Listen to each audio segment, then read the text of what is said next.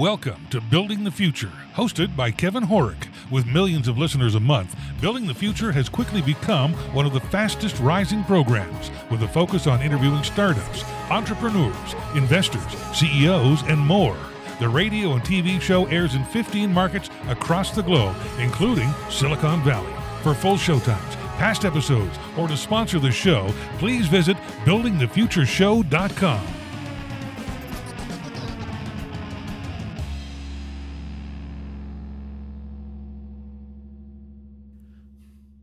Welcome back to the show. Today we have Kyle Handfield. He's the managing director at Ventrify. Kyle, welcome to the show. Yeah, no, thanks a lot. I'm excited to be here. Yeah, I'm excited to have you on the show. It's nice to see a fellow Canadian working in an innovative space. But maybe before we get into all that fun stuff, let's get to know you a little bit better and start off with where you grew up. Yeah, so born and raised actually in Edmonton, Alberta, here in Canada. Sure. Yeah, my family's been in Canada since 1847, actually. Really? Wow, that's interesting. I couldn't tell you how. Well, I guess I could figure that out, but that doesn't matter. Interesting. So you went to the University of Alberta here. What did you take and why?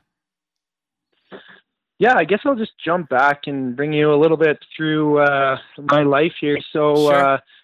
I went into mechanical engineering right out of high school, and I didn't exactly know where I was going. I pursued a few other paths. I actually used to compete in culinary competitions, so I was actually looking at being a chef back then. Okay. But I ended up going into engineering, mechanical engineering, just because I'd always been fairly interested in designing things. I would call myself more of an inventor by passion. I always kind of got ideas coming up. So I ended up in mechanical engineering, and I worked through a few different industries, from the road construction, chemical plants, and then I actually ended up over in the product design industry. Okay. So how did you make that transition? Yeah.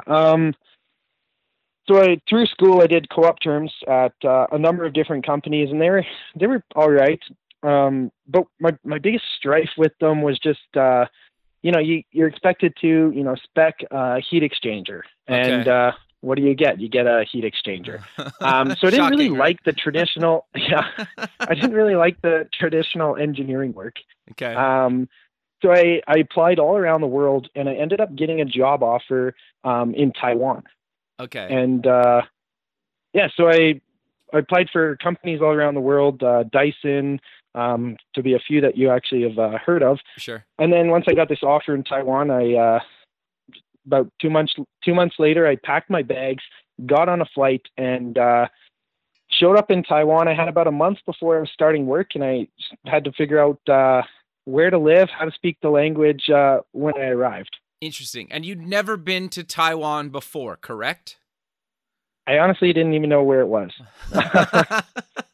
Amazing. Yeah, like I looked at it up on the map, and why I chose to go there, I interviewed for a few other companies, one in the UK, was because I was Edmonton born and raised. I was looking for what is the most foreign, the most different experience that I could actually see, and Sure. What gave me the most opportunities to do something that was the most challenging and the most unknown to a lot of people over here. Sure. So the company I worked for over there, they design electronic products, but then they actually deal directly with the manufacturers in China. Okay.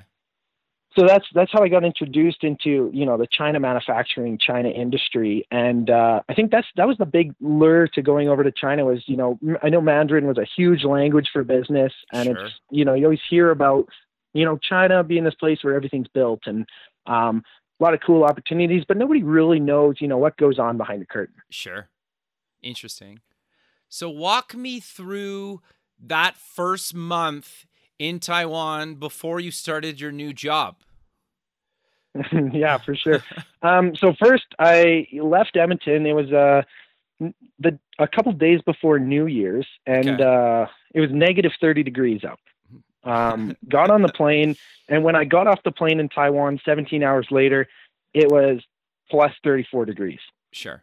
Celsius. So it was, smoking hot. I still had on my sweater and I had my 100 pounds of luggage. And I basically, when I got there, I went on Facebook and I started looking up, apartments, like where do I live? Okay. Sure. And I ended up settling up on a hostel. And the thing about Taiwan is they have a very vast network of trains and what they call the MRT. Okay. And I got lost in this underground mall. So I had to walk up like 7 flights of stairs, but ended up finding my hostel and set up a few places to check out for apartments. Okay. And from there, it went pretty good. The hardest challenge was not knowing the language. Sure. So my base example is when I first moved to China, I knew 3 words. I knew ni hao, which means hello, and niu rou mian, which is beef noodle. Okay.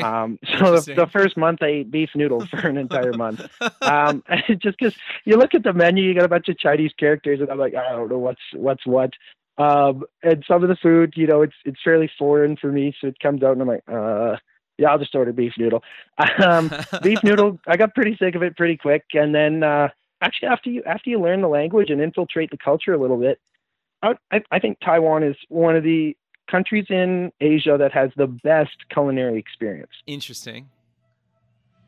And hence why you want to be a chef, right? Originally. Yeah, I mean, I like cooking. I like eating good food more. So Sure. There was always that drawn to it, and it's just similar to the design industry. I guess you could draw a pretty good parallel in the fact Sure. that you come up with your SP, you design something, and it's all about the customer experience and how it tastes and how it feels in your mouth. You can compare that pretty linearly to developing a new product. Yeah, no, that makes a lot of sense. So walk me through your day-to-day working in a design manufacturing electronics company in Taiwan. Yeah. So, I mean, the way the company ran, there was a few project managers, and most of our clients were North American or European. Okay. And then we had a full design team. So I came on as one of the project managers. Okay. So I actually worked on a product which was a smart dog feeder. Okay. So you could Skype Fluffy, talk to Fluffy, or feed Fluffy with your smartphone while you're at work or on vacation. Sure. So it has a little train it that rotates. Okay. And so the day-to-day was a lot of, hopping on a call with the client or sending them an email at the end of the week, letting them know where we're at. And a lot of the design decisions you're making with the product are going to affect the cost. How much it's going to cost to produce and how much it's going to cost in the mass production. So there's a lot of benefit cost analysis that goes on and a lot of actual communication with the customer you're dealing with. So most of my day-to-day was actually just working with the different teams, the electronic engineering team, the mechanical engineering team, the customer, and then also the factories in China to make sure that all these pieces were kind of fitting together. Interesting. So I had a good opportunity. I got to go over to China about 17 times. Wow. Through Hong Kong and then into Shenzhen. And I spent about a month in the factory or at the factory floor there doing some plastic injection molding parts. Okay. And here's the first tip for when you get introduced to a factory and you're looking to develop a product is they play this fun game when they get a new client. You sign a contract with them and they want to take you out for drinks to celebrate. Okay. So you get to the restaurant, you order a bunch of food, and you got the 7 or 8 people all from the company that take you out for drinks, and each person fills up their cup with baijiu or some other type of liquor, and they go around and independently cheers you and yell "Gangbei," and everybody, and you take a drink, and what they do is you drink for each time everybody else drinks once. Got you. So you can always tell the experienced people by they just get everybody to fill up a cup and take a drink at the same time. It's awesome. A funny little anecdote there.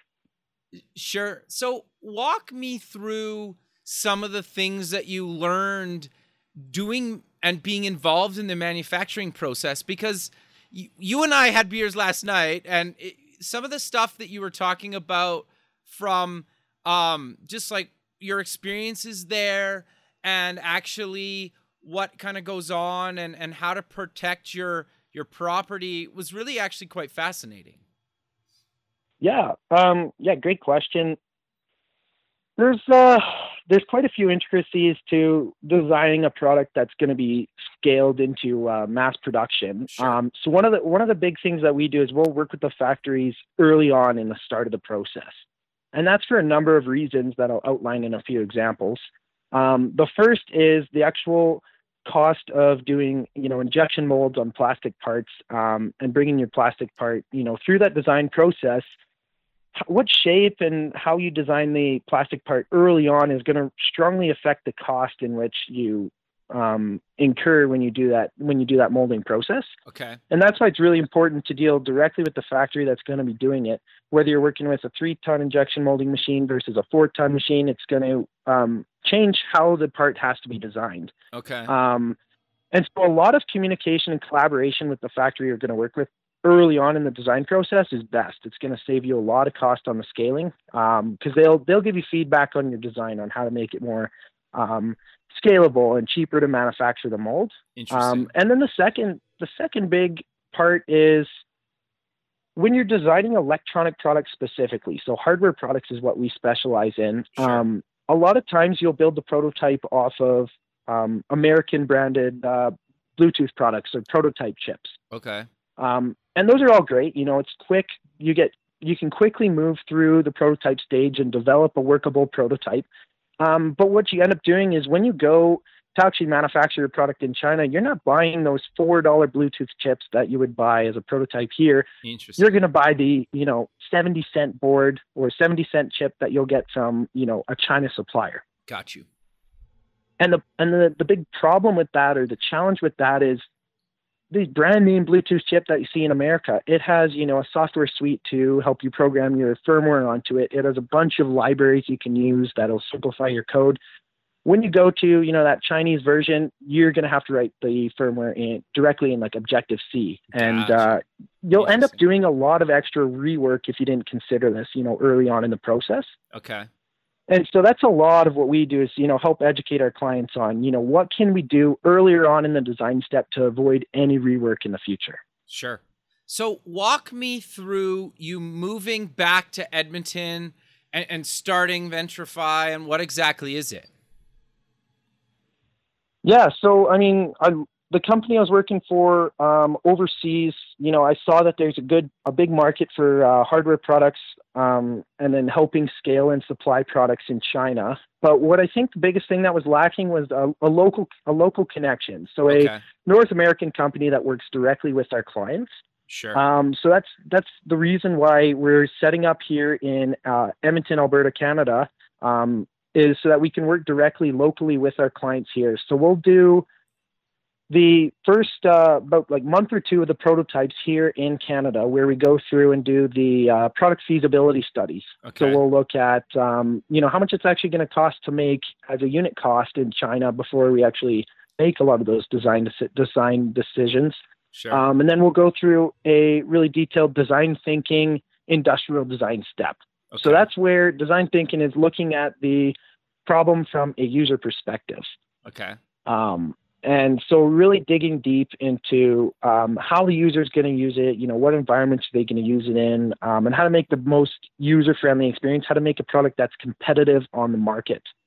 And then the latter half, where we do a lot of the detailed design, electronics, and the plastic parts, we'll actually do that over in Taiwan. Sure. Utilizing some of the great talent over there. So that was the, vision behind Ventrify. So we launched about 6 months ago now. Okay. And what we offer is we offer complete design services from idea all the way through to mass-produced products delivered on your doorstep. Very cool. And the big three reasons, we see clients working with us is, number one is because they're trying to get to market with a pretty competitive timeline. So they're looking for a partner that can bring them through that scaling process. Sure. Number two is the only way that they can compete in the market is with a, outsourced manufacturing solution. But, they don't know all the steps that it's going to take to really go through that process. Right. So we'll assist them with two big problems. And number one is quality control. Sure. And number two is actually the intellectual property protection. Right. Interesting. Because the two biggest things that I see clients coming to me and saying, hey, Kyle, I got this great idea.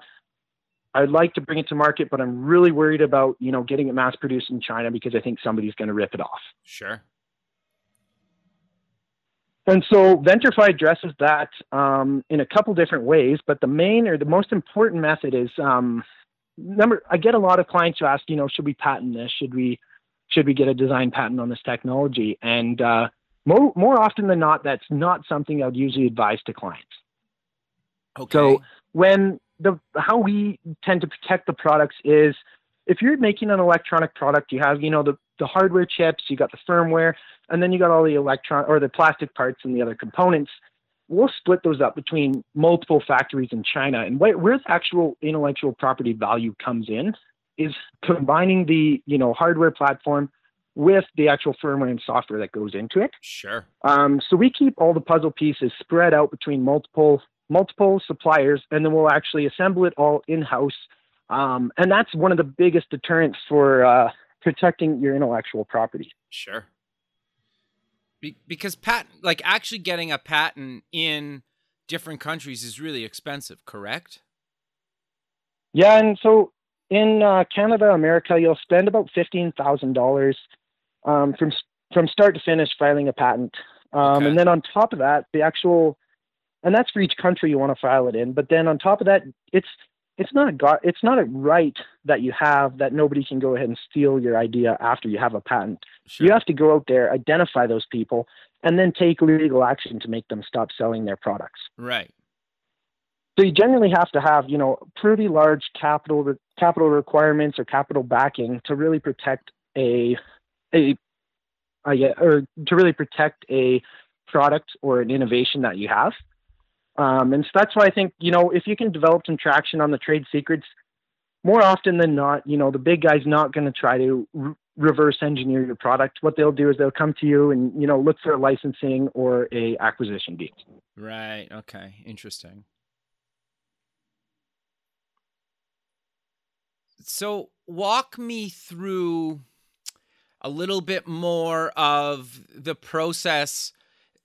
So you said kind of from idea to putting it on my doorstep, but how far along do I need to be with my idea before you guys can really help me out?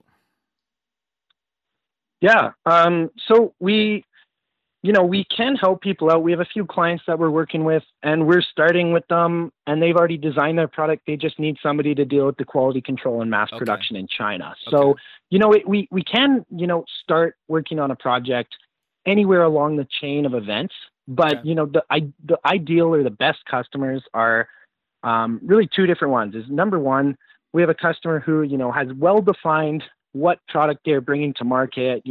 They understand who the customers are using it. And at that point, we would bring them on at the, industrial design phase where we'd start looking at designing the product around building something that can be scaled and something that can be sold for the unit price available. Okay. But then the other client that we get that's, I would say even a little bit more popular is somebody who comes to us with a problem. Okay. And they say, hey, Kyle, we have this problem with our supply chain. We're looking to put some sensors in it so that we can get some real-time feedback on our process. How would we go about this? Okay. And so with that, we offer a service, what we call innovation consulting. Okay. And the big part of what we do is we bring the knowledge of what's possible out there, and we help them identify what's a solution that could be applied to their business. And the big steps are, they're considering whether or not they're going to go ahead with this project. Most electronic products, depending on the complexity, will range between about $100,000 and $1 million to bring to market. Sure. So it's a pretty significant investment. Yep. So we'll work with them to develop a product specification document. Okay. Which basically outlines all the features in it, a market research or market requirement document, which basically looks at, what are the competitors out there? And this is actually where the quality control starts. And then the last part is we'll build them a product roadmap. So what that would tell you is, what are all those hidden costs of bringing this through the supply and through that scaling process, such as the cost of an injection mold, the cost of certifications. And if you're going to sell a product in America and it's an electronic product, you have to get your CE certification. You have to get your FCC certification. FCC is your if you have any wireless, so if you have Bluetooth or Wi-Fi on your product. Okay. And all these certifications, they add up in costs. So we generally, a good ballpark number would say, put aside about $10,000 per certification you're looking at getting. Wow. But a lot of what we can help at this point is, we'll help you understand what are all those hidden costs of bringing a product through that scaling process. What are the costs of shipping it? So that at the end of the day, you've allocated enough capital that you can bring this product to market successfully. Sure. Yeah, because there's nothing worse than you get halfway through and run out of money, right? Or 3/4 of the way through, or even 95% of the way through, right? Yeah, and I mean, that's the kind of frustrating part is because, hardware products as, a startup entity, for example, have a really bad rap of, being very expensive and always taking 4 times as much money and 4 times as long as you expect to bring to market. Yep. And a lot of that goes into just the complexity of the process that you have to do to bring that product from idea all the way into, the consumer's hands.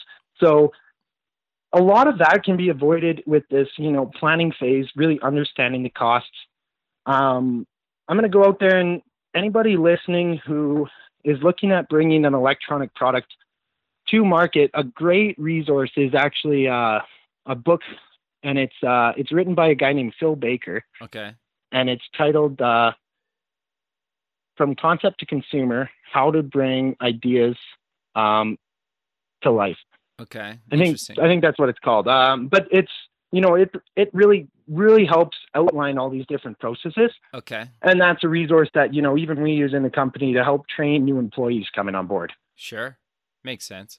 So you keep mentioning a quality control, and I know that's super important, but why is that so important, and how do you guys handle that? Yeah, I mean, it all comes down to the consumer, right? Sure.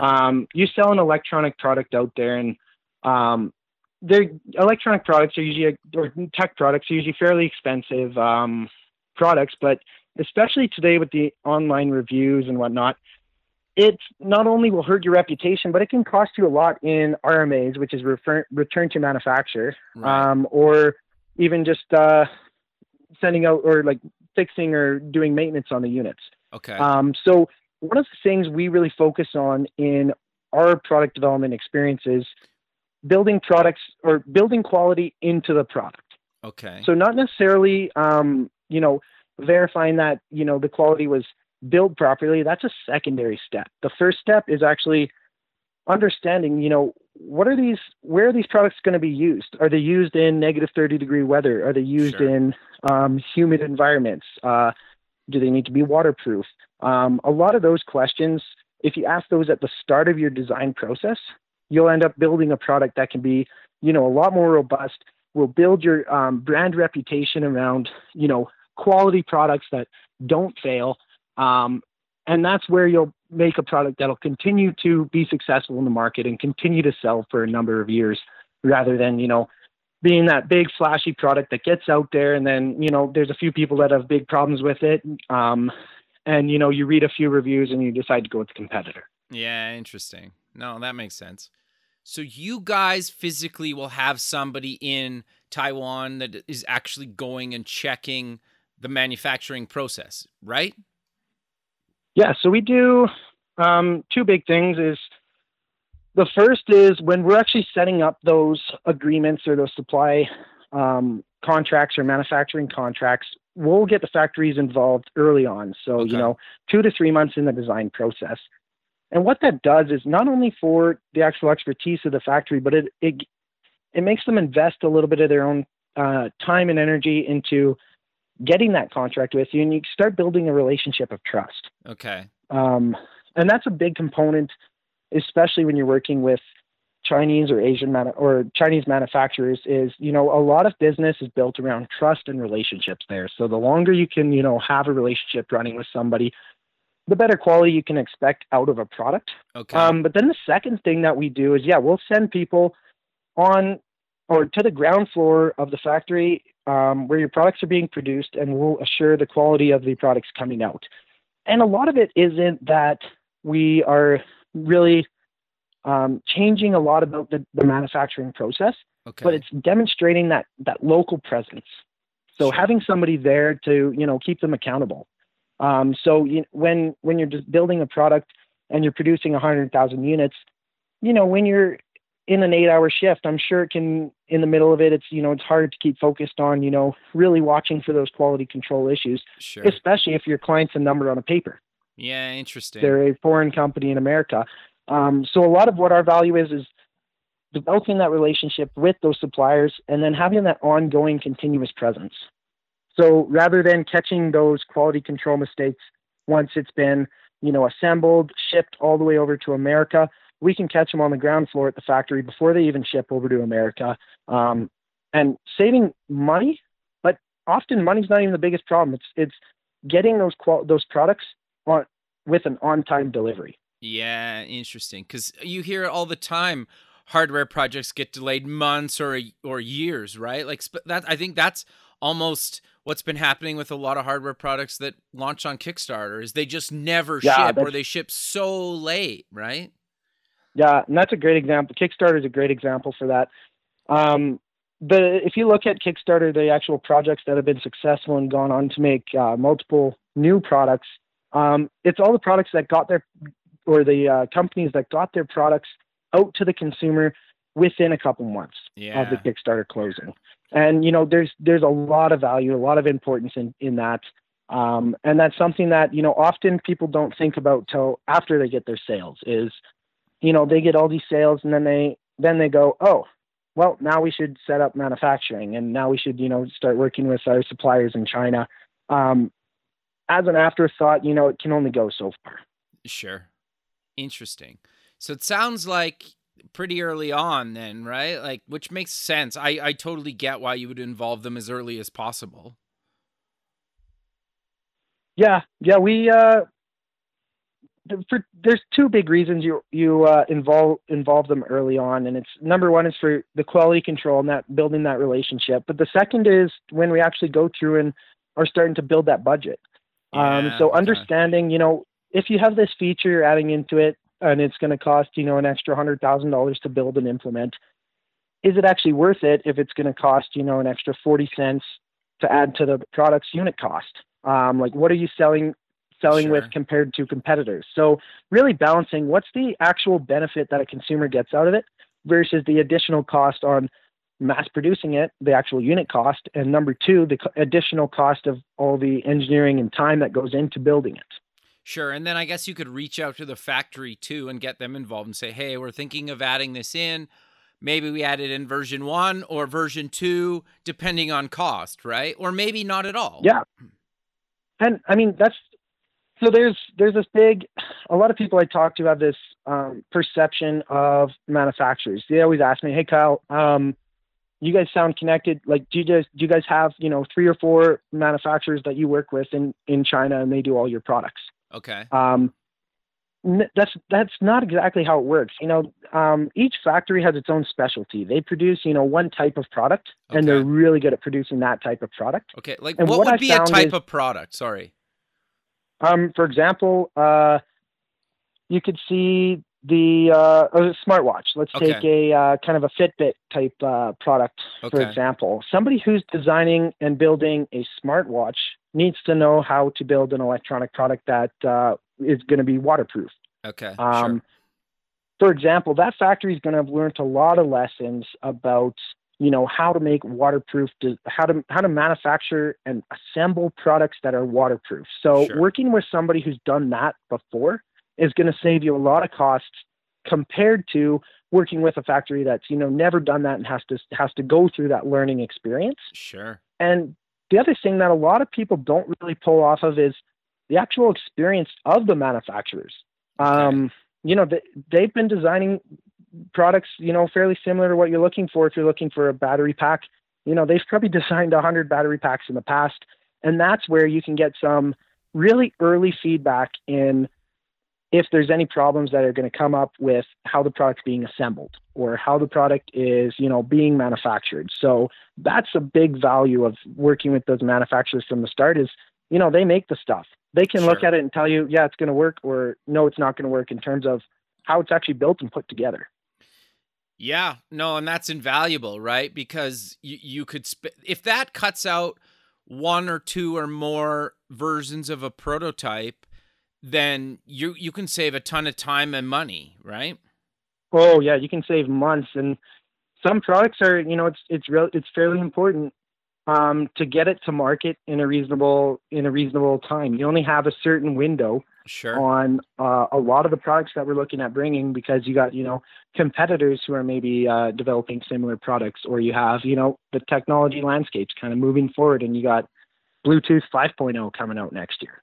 Yeah, interesting. And then even knowing when to upgrade your current product, to the next version of something, like going from, the current version of Bluetooth to the new version of Bluetooth, right? Could add a huge amount of cost that you may or may not need. Yeah, it could add a huge amount of cost, or it could, also add a lot of value. Yeah, fair. One of the biggest steps that I've seen in the last couple of years is going from, Bluetooth protocols to the Bluetooth low energy, Yeah. BLE. Sure. A lot of products that are available today take those tile trackers for your keys. Okay, sure. You put these trackers on your keys and your wallet, and then you can use your phone to locate them if you ever lose them. Sure. Those use Bluetooth low energy. That's something that, wouldn't have been possible using the old Bluetooth protocols, because it's a much lower energy requirement. So your battery life would last, a year on those products versus, maybe it would have lasted a couple weeks, a couple months. Sure. And having somebody who understands, what are those opportunities out there and how they can really fit into your product can add a lot of value. Yeah, no, that makes a lot of sense. So what advice would you give people that are doing their own hardware startup? Because it's really, really daunting. Yeah. So the big thing is, number one, really do your research. And I'm talking about doing your research on what are all the costs and the timelines associated when you're looking to raise money, you can raise, enough money to actually make that product successful. Number two, don't reinvent the wheel. There's a lot of great components or, chipsets that you can integrate into your product without having to redesign, for example, the networking or the, IoT sensors. There's a lot of great products out there that you can integrate in your design without having to, redesign them from scratch. Okay. And then the last thing is, apply the lean startup method. Okay. Really, really look at, what the customers want and put it, develop a minimal viable prototype or minimal viable product, Sure. and get some feedback on what are those actual valuable features and valuable parts that are in the device, because it's gonna save you a lot more money to change your design early on in the prototyping phase rather than, once you've gone a little bit deeper into the detailed design. Sure. So typically, how many prototypes do you usually see? Like, it seems like there's at least 5 or 6 versions in most cases that you go through, sometimes less, sometimes more. Yeah. So I'd break the prototypes into a few different phases. Okay. So the first phase is what we tend to refer to as like an aesthetic prototype. So that is how the product looks, how the product feels, and how the consumers interact with it. Okay. So if you're making, I don't know, for example, a heated coffee mug, Okay. what size, what shape do you make that coffee mug? And, what are the ideal temperatures that you got to have that keeping the liquid at? Those are the kind of questions you ask during that aesthetic prototype stage. Okay. And then you usually go through a few iterations of those. And those are often using, 3D printing and other rapid prototype methods. Right. And then you'd really jump into the electronic prototypes. Okay. So during this phase, you got the first one is usually done using a prototype board. So that would be something like a Raspberry Pi or an Arduino. Okay. And basically, this is just a proof of concept. The tech exists out there. This is how it can be done. And, you can start testing some of those questions you had on the technical feasibility. Okay. And then the next step would be actually integrating that prototype electronic prototype board and building a printed circuit board. Okay. So making your own custom electronic board that's going to fit within the shape and size of your product. That's what we usually refer to as, electronic PCB prototype board. Okay. And then the last step you're going to do there is you're going to do all the, mechanical and assembly prototyping. So that's where you're kind of going through and looking at how does this product all fit together? How does the circuit board mount to the mechanical or like the plastic enclosure? How does it interface with an app if you're building an app with it? And so these are the points where you got a product that looks, it feels, it works just like it would once it's mass produced, but you haven't even really delved deep onto figuring out, how this thing is going to be, mass produced and really optimizing for some of those mass production processes. Okay. So then the last prototype, which I don't know if you quite can consider still classifying it as a prototype, is when you're doing your first pilot runs with the factories. Okay. So you produce, 10 to 15 units and you make sure that, they all fit together properly. And a lot of what those are used for is reducing cost of assembling an electronic component. Because the more complex of a product you have, the more time and money it's going to cost to actually put it together. Sure. And then who do you usually get to put it all together? Would that be you guys, or do you outsource that, or how does that work? So on a product that, it's fairly non-unique, and, you see a lot of other similar competitors out there, we'll usually just work with the factory that's producing some of the main components to assemble it. Okay. But anything that is, a really unique, custom product that, you're worried about protecting your intellectual property, you can afford to pay a little bit higher price. That's when we're going to do it in-house, and we'll ship all the parts from Taiwan and then from China and assemble it in Taiwan. And that's for a couple of reasons. Number one is we can check the quality of all the internal components in the product as well as the whole thing. Right. Number two is that intellectual property protection. And number three, it's getting more and more difficult to import China-made products into America due to, some of the new tariffs and import regulations that are coming up with the new administration. It's always an ever-changing landscape. So, depending on the product, that's when you'll kind of look at whether you're going to do it here or there. And I've even seen a few products being manufactured in America or in Canada. Okay. And that's because military products actually have to be made in the country. Oh, I didn't know that. Interesting. Yeah, so you have to assemble or manufacture most military products for military contracts on like their local territory. So if you're working with the American military, it has to be produced in the U.S. And that's where I see a lot of that. Everybody's always asking is, what do you think about decentralized manufacturing? A lot of small local manufacturing sources, and how the outsourced manufacturing is kind of going away. Right now, China's the best place for electronic products because they got the component supply chain. They got a lot of the resources there. But yeah, there's definitely some other industries out there that require manufacturing in a more local setting. And that may be because the parts are, very heavy and big, and it costs more to ship them over than it would be to, produce them locally.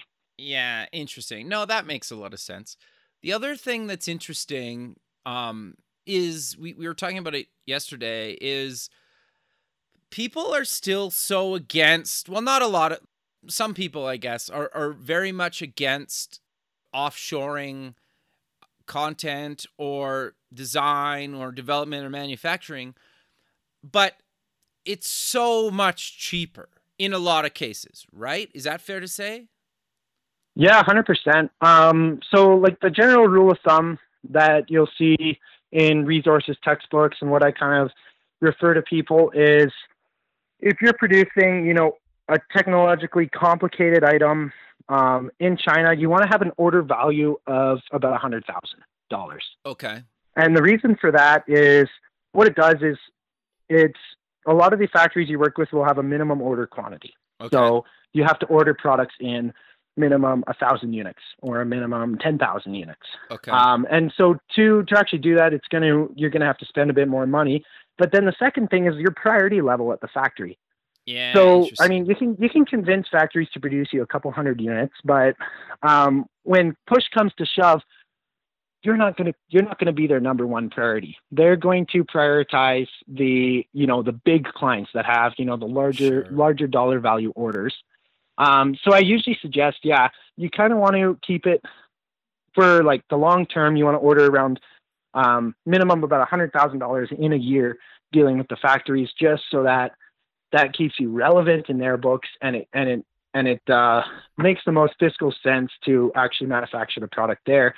I guess the stigma that's still existing around offshore manufacturing or outsourcing pretty much anything, it kind of comes down to that 90-10 rule. You got, 10% of the service offers out there that actually, they don't, or they usually don't give you that good of quality work. And it's, those few horror stories that get passed around that really, build up that image and push a lot of people away from, trying to dive into the manufacturing outsourced in, China or India is actually a huge, growing a lot in their manufacturing of like plastic products. Sure. But really when it comes down to it is, there's always a risk you take when you're working with a foreign entity that you don't know, and maybe you don't have huge visibility in terms of, where they're located, and you can't visit their office. And then the second thing is having that local presence. And that's a lot where, companies like mine can kind of fit into that puzzle and help you, still take advantage of those outsourced manufacturing opportunities, while giving you somebody to help you, limit that risk that's on the table there. So, I mean, I have heard, some people that have, really struggled with manufacturing in China, but the reality of it is more often than not, even if you're having some quality control issues, you can still buy twice as many products from China for the same price as the ones you're going to buy here. So, sure. Like worst case scenario, you discard the 30% and have them sent back to the factory to get redone. And you're still, saving money or spending a similar amount of money. So it's an opportunity on the table that, a lot of people are shying away from, but I don't think it's going away, anytime really in the very close future. And it's just, a lot of it has to do with China has the supply chain for it. They produce all the electronic chips, and they just have the big supply chain for mass production. Sure. So how important is understanding the language, or can you get by in a lot of cases just speaking English to somebody at the manufacturing plants? Yeah. So I always put it this way is, like, first time I went over there, my Chinese was definitely not passable. Okay. So it can be done. What I found is, if you're going to be dealing with the factories directly without a third party involved, I would strongly suggest that you bring on a translating company, or you speak the language. But a lot of what can be done is there's a lot of factories and sourcing individuals on the site Alibaba. Okay. And Alibaba is basically like Amazon, but they deal with like wholesale products coming from China. And what they'll do is everybody on there who's dealing with you, speaks reasonably well English. But on top of that, Alibaba provides some protection in the circumstances where, your contract didn't end up holding up their end of the contractual agreement. So maybe they didn't deliver the products. That's where, a platform like that helps you actually secure those risks and get those products. And it's very important that if you're going that route, where you're not working with somebody to build a relationship and, setting up all those contracts yourself to keep all communication on that platform. Makes sense. That's good Because advice. anything, they'll try to, a lot of the really, experienced manufacturers, or there's a lot of reselling companies who work with the factories on your behalf on there. A lot of the really experienced ones will put the stuff that, they don't necessarily want in the contract. They'll try to discuss that over email or over the phone. It's important to have that in writing and on the platform you're working with. No, that makes a lot of sense. That's actually really good advice. So we're kind of coming to the end of the show, but is there any other advice that you would give people looking to do a hardware startup or add hardware to their current business? Yeah, it's hardware's, it's complicated. It can take quite a bit of an investment. But the biggest step would be, before jumping in and starting to, work on developing a prototype for your project, really look at the market, understand where the gap is, where you have to design your product, and do a really detailed analysis and understanding of what are all the costs and investments that it's going to take to bring this hardware product from that idea into the consumer. Because that's the number one place that I see startups failing is, they come to us and they haven't really spent enough time or enough money or energy evaluating, who's this product for, how is it going to be used, and to actually sell it in our markets, what do we have to make it for? Yeah, interesting. Yeah, well, and the other thing too is you mentioned something earlier that got me thinking is like a Raspberry Pi or something similar to that. You can build a pretty good, really, really rough prototype with some pretty expensive hardware that already exists, right? And maybe you write a little bit of software to it, and it's probably nowhere near what you want it to be, but it would probably be enough to start getting some early feedback or testing it on your own. Is that fair to say? Yeah, no, 100%. And we're talking a few $100s, right, to get there. It'll cost you a few $100s, but it gives you the same ability to test if you're testing whether your Bluetooth network will have enough range or, sure. A lot of the technology in it is the same stuff. It's just packaged in a way where, it's easy to prototype, and that's what it's built for. So yeah, take advantage of that. Start getting some early customer feedback, because anything you do in that prototype stage where you're not investing big dollars into, electronic PCB design and whatnot, is going to save you a whole ton of money down the line and really allow you to validate your project. Sure. So I agree 100% with what you're saying. And then like the second like big point or tip that I could give with using a lot of these Arduinos or Raspberry Pis to build your design is, everybody always asks, how much is it going to cost to make my project? Well, you could develop something for 10 years and you can always make it better.